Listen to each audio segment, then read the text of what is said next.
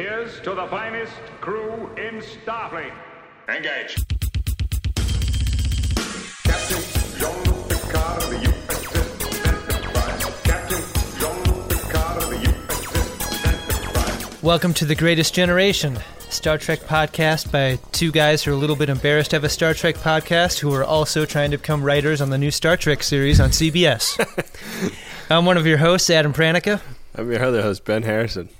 That intro is getting longer and longer, isn't it? Yeah. I mean, as we just add to our list of demands. We want a jumbo jet, $10,000 in a duffel bag, map that will guide us to Cuba, and positions in the writer's room on the upcoming Star Trek series on CBS. CBS, excellent television. That sounds great. That's their slogan, right? CBS, big fans of laugh tracks.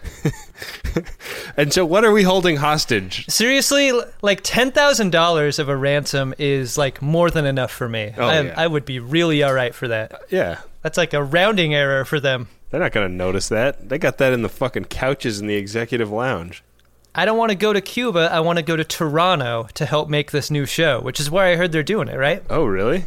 Yeah. God damn it. We know someone in Toronto, don't we? Who? Do we know any Canadians? Yeah, we do know a Canadian in Toronto. He's the co-host of my other hit podcast, Let's Drink About It. That's what I'm saying. We got a place to crash if we go there. That's true. We'd be pretty cheap employees. I've slept on that couch. I bet. But you've slept on a lot of things in there. But one thing we won't sleep on is top quality writing for a hit science fiction television show coming out next year. Yeah. The as yet unnamed Star Trek television series.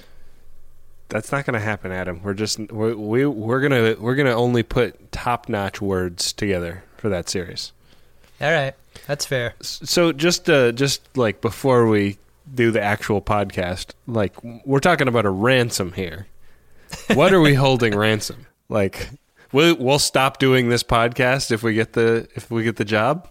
I think the most feedback we have ever gotten has been about the use of the vetoes. Yeah. So maybe we threaten to just use a lot of them. Maybe we skip ahead to season 5. That'd really piss some people off, huh? You're an asshole, Adam. just to catch people up. Because we talk about the vetoes as though everybody knows, and I feel like maybe we should flesh that out a bit. We have chosen, mostly for the dramatic tension that it creates, but also because there's a lot of fun involved in diabolically pranking each other in terms of vetoing episodes, that for every season of the show that we watch, we each get a veto, and we can choose not to watch an episode by vetoing it, and we can also choose to make somebody watch an episode by using our veto to nullify their veto, as happened in season 1. That's right. We are currently running a poll about some modifications to the veto system. Now, the options are we stay with the system we have, which so far has worked great because I got to nullify Adam's veto, and it was hilarious to me. Or everyone liked how that went. Or we move to a system where if one person vetoes, the other person is stuck watching the episode alone and has to report back book report style, essentially. That seems to be the cruelest possible choice here. And then is the third one that a guest comes on for such an episode? If the third one is a variation of the second choice. Yeah. In that the remaining host selects a guest host to do the show alongside them. Yeah. And that's the one that I like the least because it seems to me to be the path to replacing me as a co-host on this show, like the easiest path to that. And that's something I'd like to prevent. I think if either of us is in jeopardy of being replaced, Adam, it's definitely not you. Yeah, who can really say? I don't know. We're not trying to pick favorites here. This show exists with both of us or not at all, I would say. That would be my vote. Wow, that's really beautiful, really powerful. Yeah, you know what's beautiful and powerful, though? Season 2, Episode 9, The Measure of a Man. See, that is a championship segue right there. Mission Log is going to be jealous of that one. Let's just say right now. If they ever become aware of us. Yeah, I don't think they'll ever hear this. This is becoming a speech. You're the captain, sir. You're entitled. Not entitled to ramble on about something everyone knows. This is one of the episodes that most people talk about when they talk about this show. Yeah, this is a big one.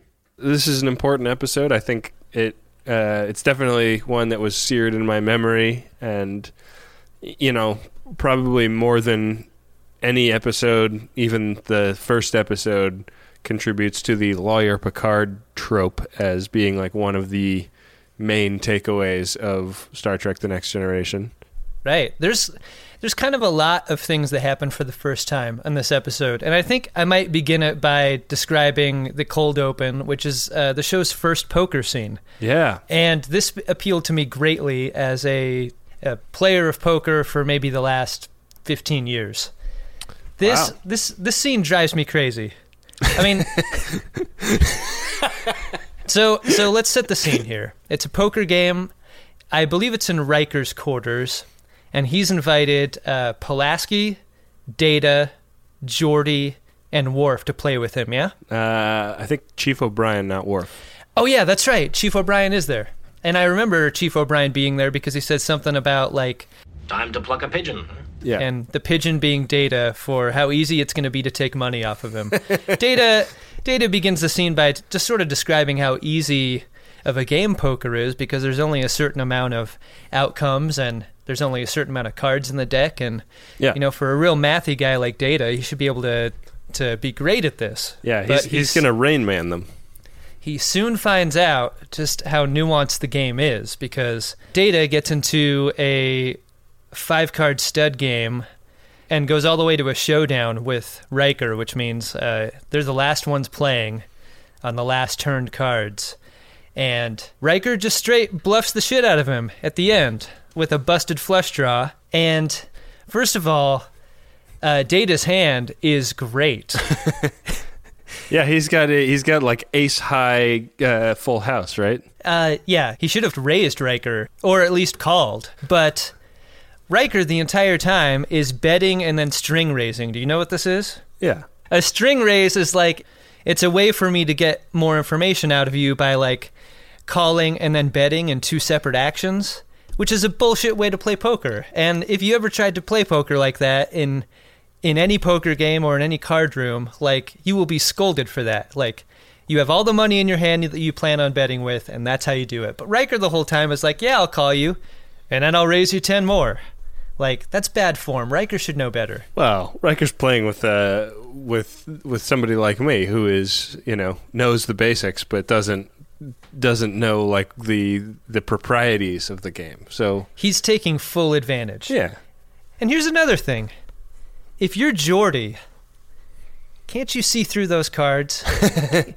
Can't Maybe you not. see the changing blood pressure of one Commander Riker? Maybe they specifically replicate cards that are like, shielded to Geordi's visor. Also, Riker, get some fucking better poker chips. Like, he's playing with drugstore plastic poker chips. Like, replicate some nice clay poker chips, why don't you? Well, if this is a serious game. They don't have money in this depiction of the future, and they had been playing with scarves, but it really gets out of hand. It's hard. It's like playing in a dry cleaner. Yeah, it's hard to tell like how much action is going on when you look at just a heap of scarves in the middle of the table. Very true. So Riker bluffs the shit out of him, takes the pot down, and Data learns a valuable lesson on just what poker's about.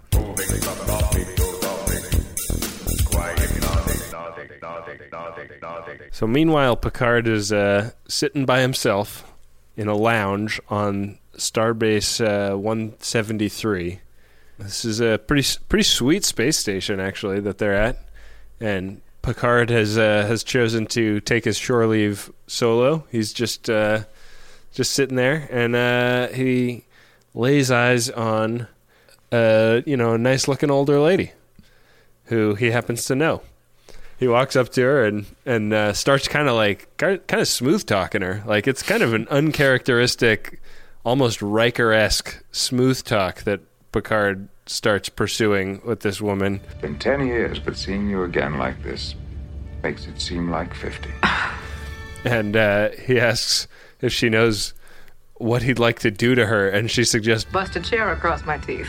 which is like, holy shit, I cannot believe that's a line that a character says about what a man would do to a woman on a television show. Like, that is a incredibly violent image to plant in people's minds. Oh, ain't love wonderful? It makes me think that, is there a woman in Picard's past that doesn't hate him or doesn't have a weird relationship with him? Boy, she has a weird relationship with him. Yeah. Evidently, this woman, Captain Louvois, was the JAG officer who prosecuted Captain Picard after the Stargazer incident. The Battle of Maxia.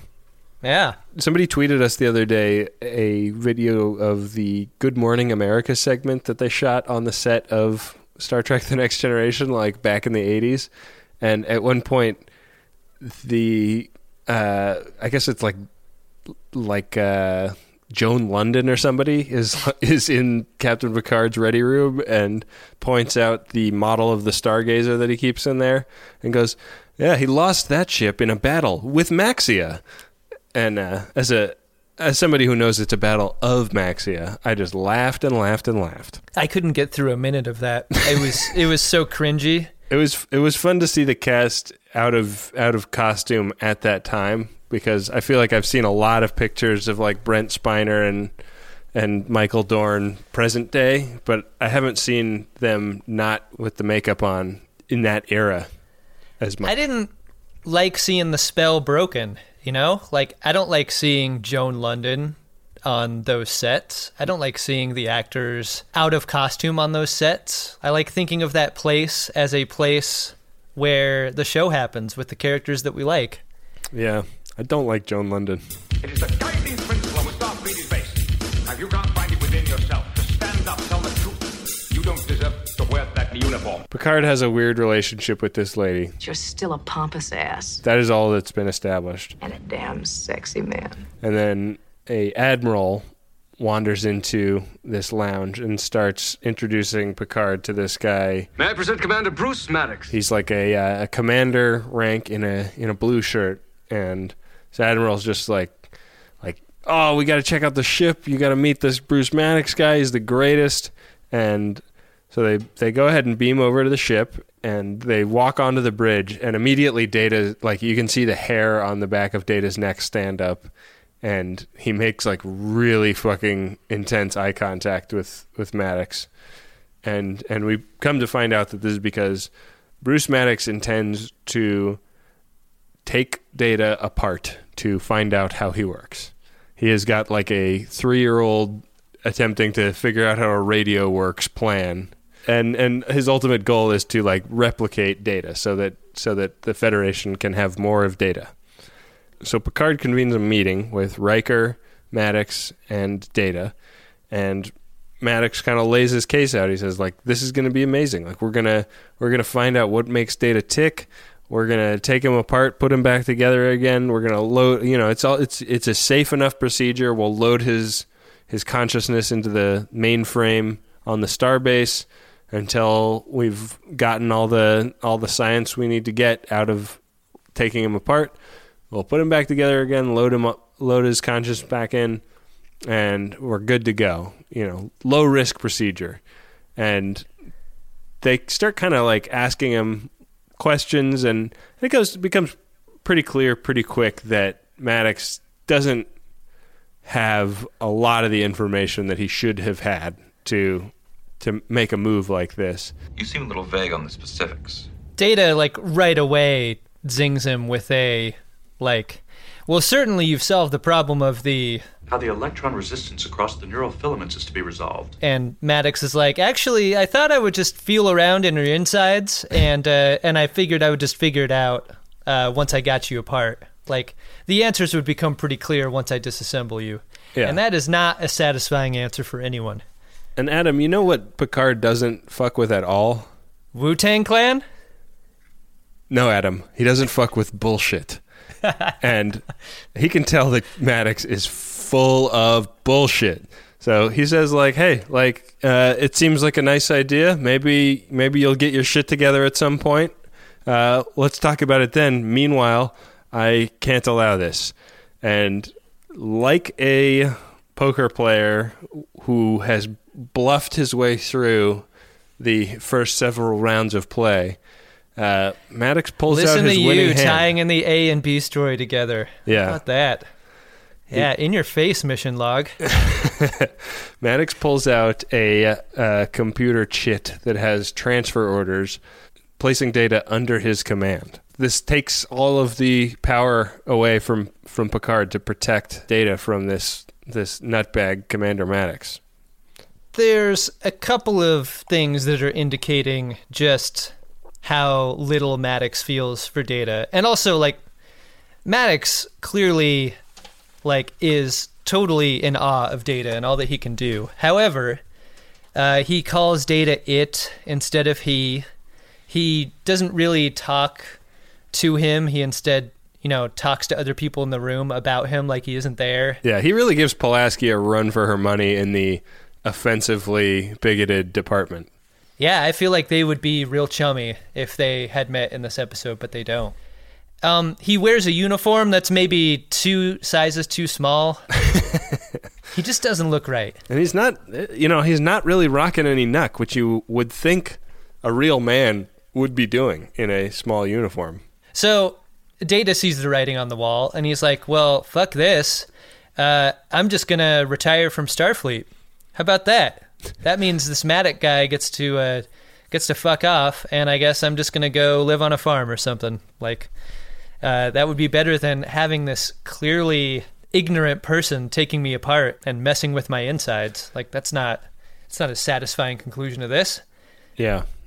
And he reveals that after, like, basically the saddest scene in the history of the show, which is Data packing his couple of belongings into a little over-the-shoulder barrel-shaped piece of baggage. This bag is so small. It's like the size of the bank teller tube that in some banks, like the drive-up bank, you put your check in it and then it shoots up and into the... Or like Heineken keg that you can buy at the grocery store and put in your fridge. Yeah, it's real teeny. But he's packing them up, and Maddox comes in and is like tossing his dick around, and he's like, "Hey, you're getting packed up to come be under my command. Great, good times." And Data's like, "No, you're wrong, dude. I'm bouncing. I'm out of the Federation. I'm my own man now." And Maddox like really breaks at this point, and he's like, he gets mad, and he's like, I'm taking you apart, whether you like it or not, motherfucker. But keep packing, because one way or the other, you will be reporting. I think that's the line, right? Yeah, he doesn't seem to understand that no means no in this circumstance. No. And he clearly wants to take what he wants from Data. So he escalates the situation up to Captain Louvois. Yeah. My love is a brief but longing tale for that which longer nurseth the disease.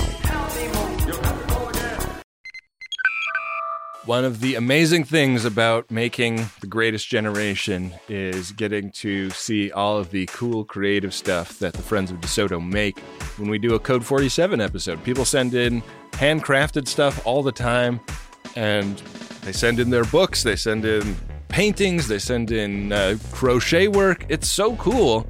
And I want a few more of you to have websites to direct us to in those letters. I want you to put your beautiful work on display for the world so that when we get to look at it, we can tell people where to go to get a look at it themselves. And you don't have to know anything about building a website to build a website these days, because you can use Squarespace. It'll look beautiful no matter what kind of device people are looking at it on. Hell, you can even sell stuff using a Squarespace website. Don't make your cool creative project Captain's Eyes only. Head to squarespace.com/scarves for a free trial.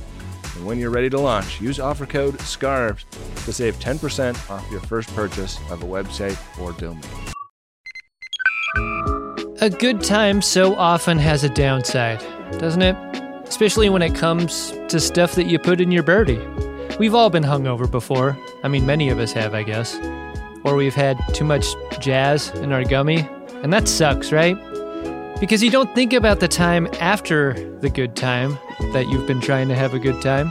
That's why I like Lumi Labs so much. It's the predictability. Through painstaking trial and error, I have found my perfect dose. It's what I can depend on when I could use a little more chill, a little help getting into a creative headspace, and I don't need to have too much fun doing whatever it is I need to be doing. And I'm so glad that Microdose is available nationwide. That means just about anyone can try it. To learn more about microdosing THC, go to microdose.com and use the code SCARVES to get free shipping and 30% off your first order. Again, that's microdose.com and the code is SCARVES. Back for another game. You know it. What's going on? Just one more week till Max Fun Drive. Hard to believe. It's been a heck of a year since the last one. We're now a worker-owned co-op. We raised $50,000 for charity last year. And we've added a bunch of awesome new shows. But do you think we're ready to do it again? Absolutely. Lovely new gifts are lined up. The episodes will be amazing. And wait till everyone hears the bonus content. Yeah, plus they know to go to MaximumFun.org/newsletter, so they're getting all the news. Oh, like that meetup day is on Thursday, March 21st. Then what's bothering you? Me? Oh, nothing. We're all set for Max Fun Drive to start on Monday, March 18th. I just didn't want you to see this coming. Check. What? Hang on. Most of the plants humans eat are technically grass. Most of the asphalt we drive on is almost a liquid. The formula of WD-40 is San Diego's greatest secret. Zippers were invented by a Swedish immigrant love story. On the podcast Secretly Incredibly Fascinating, we explore this type of amazing stuff. Stuff about ordinary topics like cabbage and batteries and socks. Topics you'd never expect to be the title of the podcast. Secretly Incredibly Fascinating. Find us by searching for the word secretly in your podcast app. And at MaximumFun.org.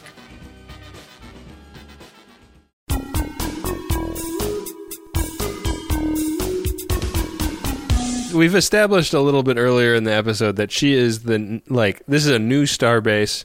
She is the head of the JAG Corps for this sector, and it's like her and an ensign. Like there's no legal infrastructure this far out. So when she gets Maddox's petition, she calls in Picard. She hears them both out, and she's like, "Sorry, Picard. Like Maddox makes a good. Like Maddox argues basically like you wouldn't rule in favor of a ship's computer if it pulled into Starbase and refused to undergo a refit." She's like, "Yeah, you're right. Data's materiel. Like what are we talking about here?" And so she pretty quickly rules in his favor. And Picard goes, "A ruling with such broad-ranging implications must be supported. Philippa, I hope you will use the same zeal that you did in the Stargazer court-martial." And so we've got a trial on our hands. This episode doesn't really feel like it has a lot of beats. It's just one big story. Yeah. I mean, there's the beat of, like, Data's going away party. Yeah, that's the next scene, right? I think it is. There's a going away party in 10 Forward for Data, which is kind of like a wake, because in many ways it is. Yeah. Data is, like, carefully taking apart a present from Worf, and Wesley admonishes him that he's doing it wrong, not tearing the packaging apart quite as gleefully as Wesley would. What's your family's take on present wrapping? Do you guys rip it up, or do you kind of save it? Everyone is a present ripper except my dad, who is a very careful unwrapper. My childhood on Christmas morning was all about, like, my dad he would, like, give us each a pocket knife, and it was like, cut the tape really carefully, like, save all the paper, and, like, we have, like, I'm not kidding, my parents have packaging that has been in play for 15 or 20 years that still gets used every Christmas. Oh my God. Yeah. That's amazing. there's an extreme level of environmental conscientiousness in my family home. That's incredible. So I was like, you. I was like really respecting Data's game. Like it was like a real game recognized game type of situation when Data was unwrapping Worf's book, and when Wesley butts in and starts trying to tell him to rip it up, I was like, "Fuck you, idiot! Shut up, Wesley. You don't know how valuable that is." You know what surprised me about that scene was that Worf was such a good rapper. like he actually clearly took some time to cut and wrap that book properly. Like some people are just idiots with the wrapping. No, yeah, Worf is a man of honor. Worf has like a gift wrap station at a department store level of gift wrapping prowess. Yeah, he's great. The other thing in this scene is Geordi is bumming the fuck out. Like Geordi is just like off in a corner by himself, like having feels, and Data comes over and like, you know, when you're having a going away party and your friend makes it about himself and not you. Yeah. Kind of situation. Yep. Yeah. Kind of a bad move on Geordi's part. Yeah, just another in the long and growing line of socially awkward incidents for one Geordi LaForge. Yeah. I feel like season 2 is when they really decided to make him a socially awkward dude. Yeah. Like he wasn't really this awkward last season. No, because they didn't give him anything to do last season. That's true. And now the thing they're giving him to do is some real act weird. Darmok, Angelad, and Tanagra. Darmok, Angelad, and Tanagra. So here's the deal with this trial. Because there are no attorneys present other than Captain thinks highly of herself. I believe you're talking about Louvois. Yeah. The role of defendant attorney will go to Captain Picard, and the role of prosecutorial attorney will go to the next highest ranked officer present, which is Commander Riker. So he's going to be representing Commander Maddox, whether he likes it or not. To Riker's credit, he doesn't want to do this from the start. He's like, Data's my friend, fuck that. I'm not going to effort that side of the argument. That's a bunch of crap. And Louvois is basically compelling him to do it. If he refuses to do his best, then he loses anyway. Yeah, which is a really fucked up position to be in. Yeah, it's a poison pill argument right there. But Riker takes that pill and does a pretty masterful job of arguing the case against Data, which essentially boils down to Data's a machine. He is, disassemblable and reassemblable. He was made by a person. And he can be turned off and turned back on again, which is, it's done to great dramatic effect at the end of his opening argument when he reaches down the small of Data's back and hits the off button, and Data kind of like pitches over in the seat and very inhuman-looking position. Pinocchio is broken. Its strings have been cut. He also doesn't have an arm at that point, because at that point in the trial, Riker has taken it off of him. Yeah. And entered it into evidence. Yeah. When did Riker learn Data's off button secret? Because Data keeps it a secret. Did Louvois take the arm with her for a little while? Just called for a recess? Yeah. I mean, I imagine that's one of the most sophisticated sex toys that anybody could want. Doesn't get any better than that. For a dude, it's a stranger's hand. For a lady, it's got a lot of settings, and it's programmed in multiple techniques. Yeah, this is basically the atomic bomb of arguments that Riker has dropped, and Picard is pretty blown away. Picard is so blown away, he's driven to drink.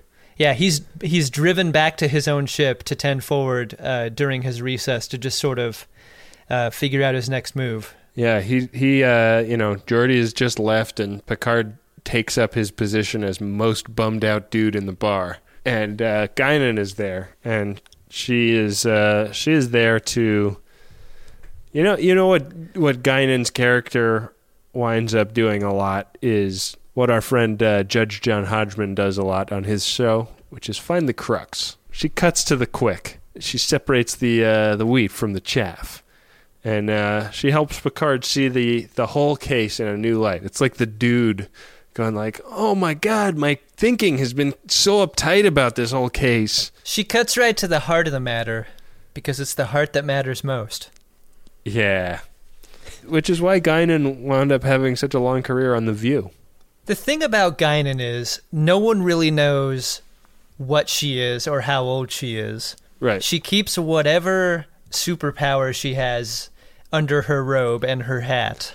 Right. Like, and she demonstrates them just very subtly.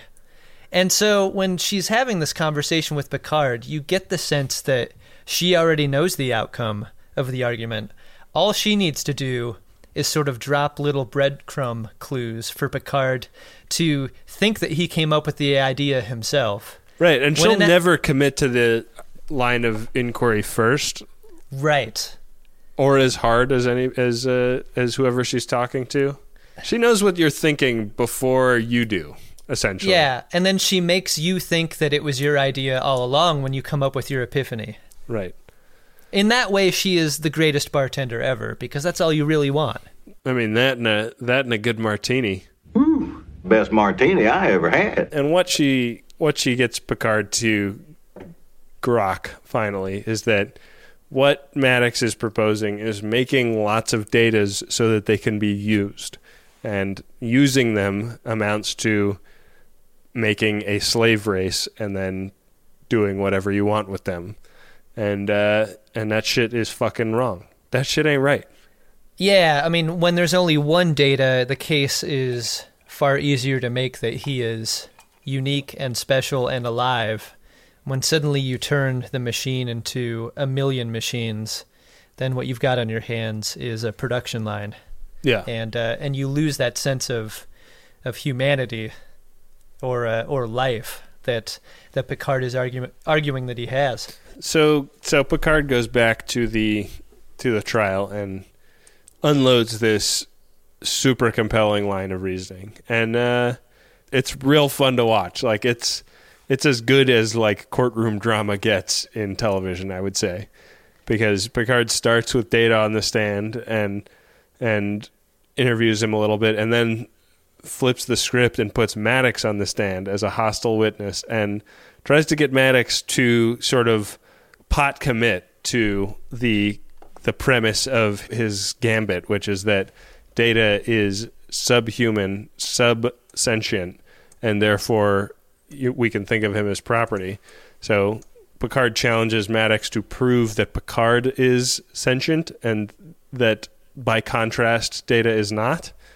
And that becomes an issue, and then Picard kind of pivots and starts talking to the JAG officer, Philippa Louvois, that like she has more weight on her shoulders than she perhaps realizes. Now, the decision you reach here today will determine how we will regard this creation of our genius. Because the decision she makes will set a precedent, and if Maddox is successful in reproducing Data and essentially creating a race of androids, the way that she rules will determine how the Federation treats that race. Are you prepared to condemn him and all who come after him to servitude and slavery? And whether they treat that race as property or as another life form with all of the rights and responsibilities pertaining thereto. So, after his very compelling closing argument... You wanted a chance to make law. Well, here it is. Make it a good one. Louvois rules immediately. Yeah, she does not go back to, she does not recess to consider her argument. That's a really good point. Which either indicates that Picard's closing was that incredible as we both know it to be, that it just compelled her in that moment to be like, defense wins. Or she just didn't really give a fuck and was like, yeah, all right, that works for me. Or third option, which I think is probably borne out by what happens after. Louvois is mainly interested in banging Picard and decided that she'd had enough foreplay. Exactly. So here's what happens. Louvois rules in favor of Picard. Data is ruled as not property. Data tells Maddox where he can stuff it. Yeah, like it's a very tidy, efficient conclusion from that respect. And also, but Maddox was like pretty cool in that scene because he was like, "I'll rescind the order transferring you to my command." He's not a total ass about it. He's not Surprising. as assy as he's been the entire episode in that moment. And then we get back to Louvois and Picard talking about going and getting a drink. And here's the thing. Can we be sure that Picard didn't trade sex for Data's freedom? Because how quickly Louvois ruled and how quickly they went and got a drink, I don't know. I think something was going on here that we don't know about. See, I take it the other way. I think that Louvois wanted Picard so bad. You know, she got real hot for him when she tried to burn him for losing the Stargazer. And that's just a fire that's been raging in her loins this whole time. She's looking down the barrel of ruling against him in this case. And she's like, nah, because then it's going to be a total uphill battle to get him into my bed. And I don't want that to happen. Like, I want this to be easy. So she's like, he's just finished like a pretty compelling argument, like as compelling as it needed to be for me to plausibly just give him the W and we can go bang now. Yeah, she is done with court and she is ready to bang his gavel. So I think that she has traded sex for Data's freedom. All right, well, that would be consistent with the scrupulous nature of one Jean-Luc Picard. He wouldn't put that out on the table, but Louvois clearly would. Yeah. I am the cutest aboard. There are 4 lights. Well, Adam, it's an episode with lots of firsts, and I would say that the last in a long string of firsts in this episode is the final scene when Data comes into the observation lounge to invite Riker to the celebration they're having in his honor in the holodeck, and Riker is not in the mood for holodeck. Yeah, I'm not sure we'll ever see that again. Riker's sort of Geordiing out in the last scene, isn't he? Riker's, the captain's not around, so he can't get into the ready room to use his leaning wall. So he's gone to the observation lounge to lean out, and he's really bumming out. Like he really feels shitty for what he had to just do. I almost cost you your life. How fervently he had to argue against the agency and freedom of his immediate inferior and friend Data. And Data's pretty cool about this too. He's like, hey man, that action injured you and saved me. I will not forget it. It really, to me, it brought Data's friendships with Geordi and Riker into total relief. The idea that Riker would sacrifice something about himself in order to save Data seems like something that Geordi could never do. Like, Geordi makes it all about him at every moment, and Riker's all about sacrifice when given the opportunity. So I thought that was pretty cool. It was a good moment for the character of Riker, that's for sure. For sure. Well, there's only one scene that I think we definitely need to talk about that we haven't yet, which is a delicate scene.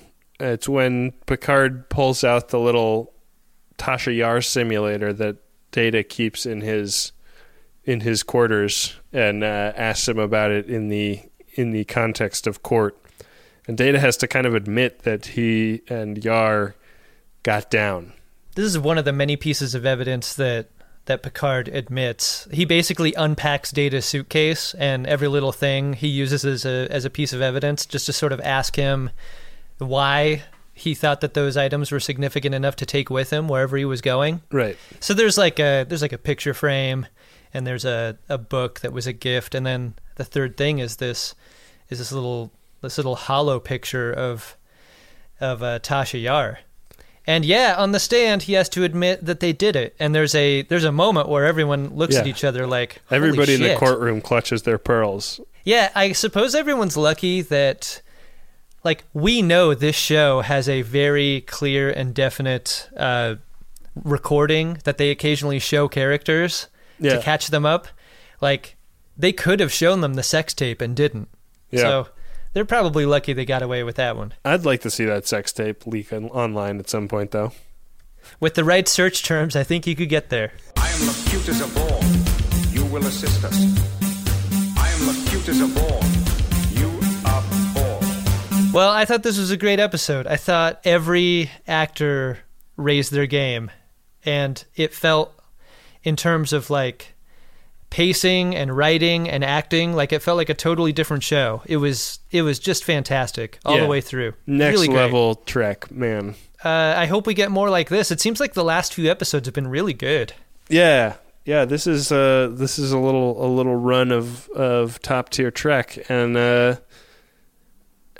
it makes it hard to joke about. But I'm hoping that our podcast remains entertaining, despite the fact that we're just starting to just fall in awe of how good this show is. Not a lot of opportunities for dick and fart jokes in a courtroom related scene. So should we just like add a fart sound effect periodically throughout the episode? Yeah, I think that sounds good. Did you have a drunk Shimoda for this episode? Drunk Shimoda! Take important stuff, stack it up. Doesn't give a fuck, everybody's drunk. And Tasha Yar's getting robot hump. Ben, no! Drunk Shimoda! I did. There's an admiral in this episode, and he's there for like 2 little scenes at the beginning, and then right after we've established that there's an admiral afoot, Captain Louvois announces that the 2 most senior officers have to be the litigants in this case, and suddenly there's no admiral. That's a great point. Where'd he go? Oh, man. He totally ghosted him. That's not convenient for our story. Yeah.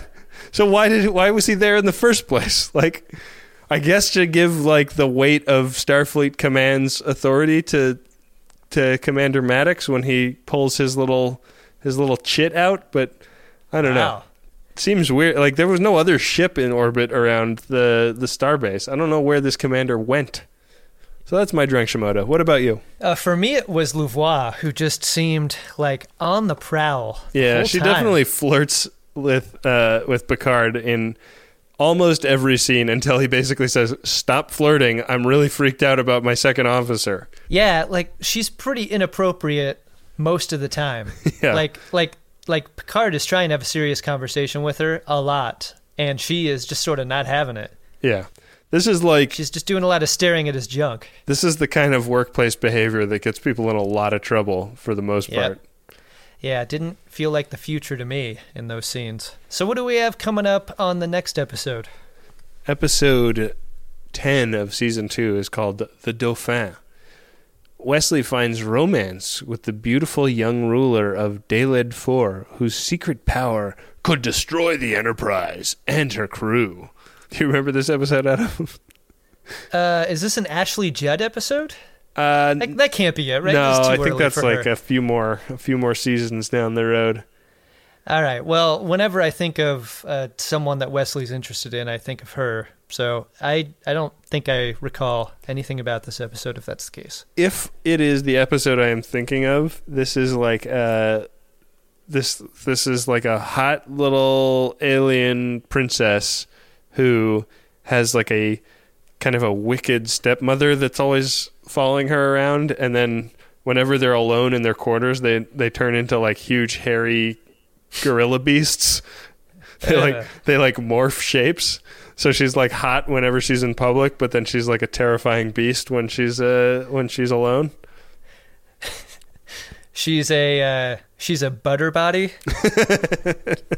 That is a very offensive term, Adam. She's a shapeshifter, is what you're saying. She is a shapeshifter. If it's the episode of which I am thinking. This does not sound like an episode that I would prefer to use a veto on. it doesn't sound great, which might be a good return to form for us. Like getting not an awesome episode to really slum it around in. So I'm excited to return to form. I would not veto this one either. Let's do it. Let's do this one. All right. I also feel like it would be a little bit disingenuous for us to veto while we're running a poll about how the vetoes should work. Right. I mean, not that like we actually have to defer to the mob, whatever they come up with. We can do whatever we want. Yeah. We would prefer that people agree with our decision. Yeah, but we're not binding ourselves to them agreeing with us.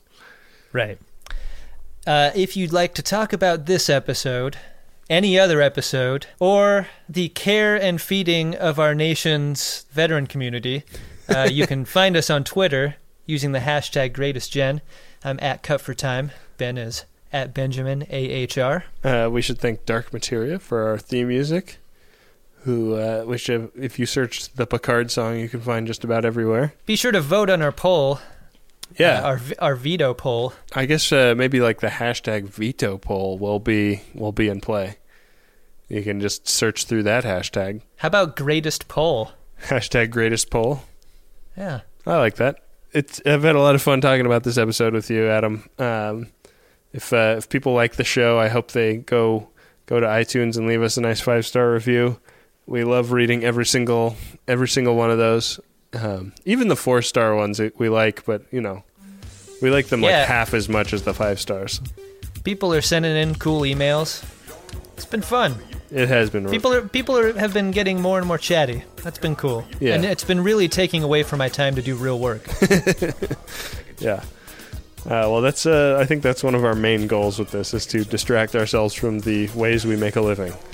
Distract myself into the unemployment line. Mm-hmm. With that, we will be back at you next time with another great episode of Star Trek: The Next Generation, and also whatever this is. Make it so. Make it so.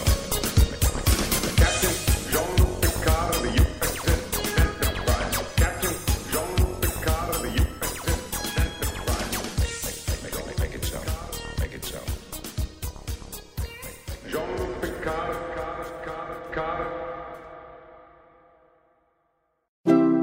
MaximumFun.org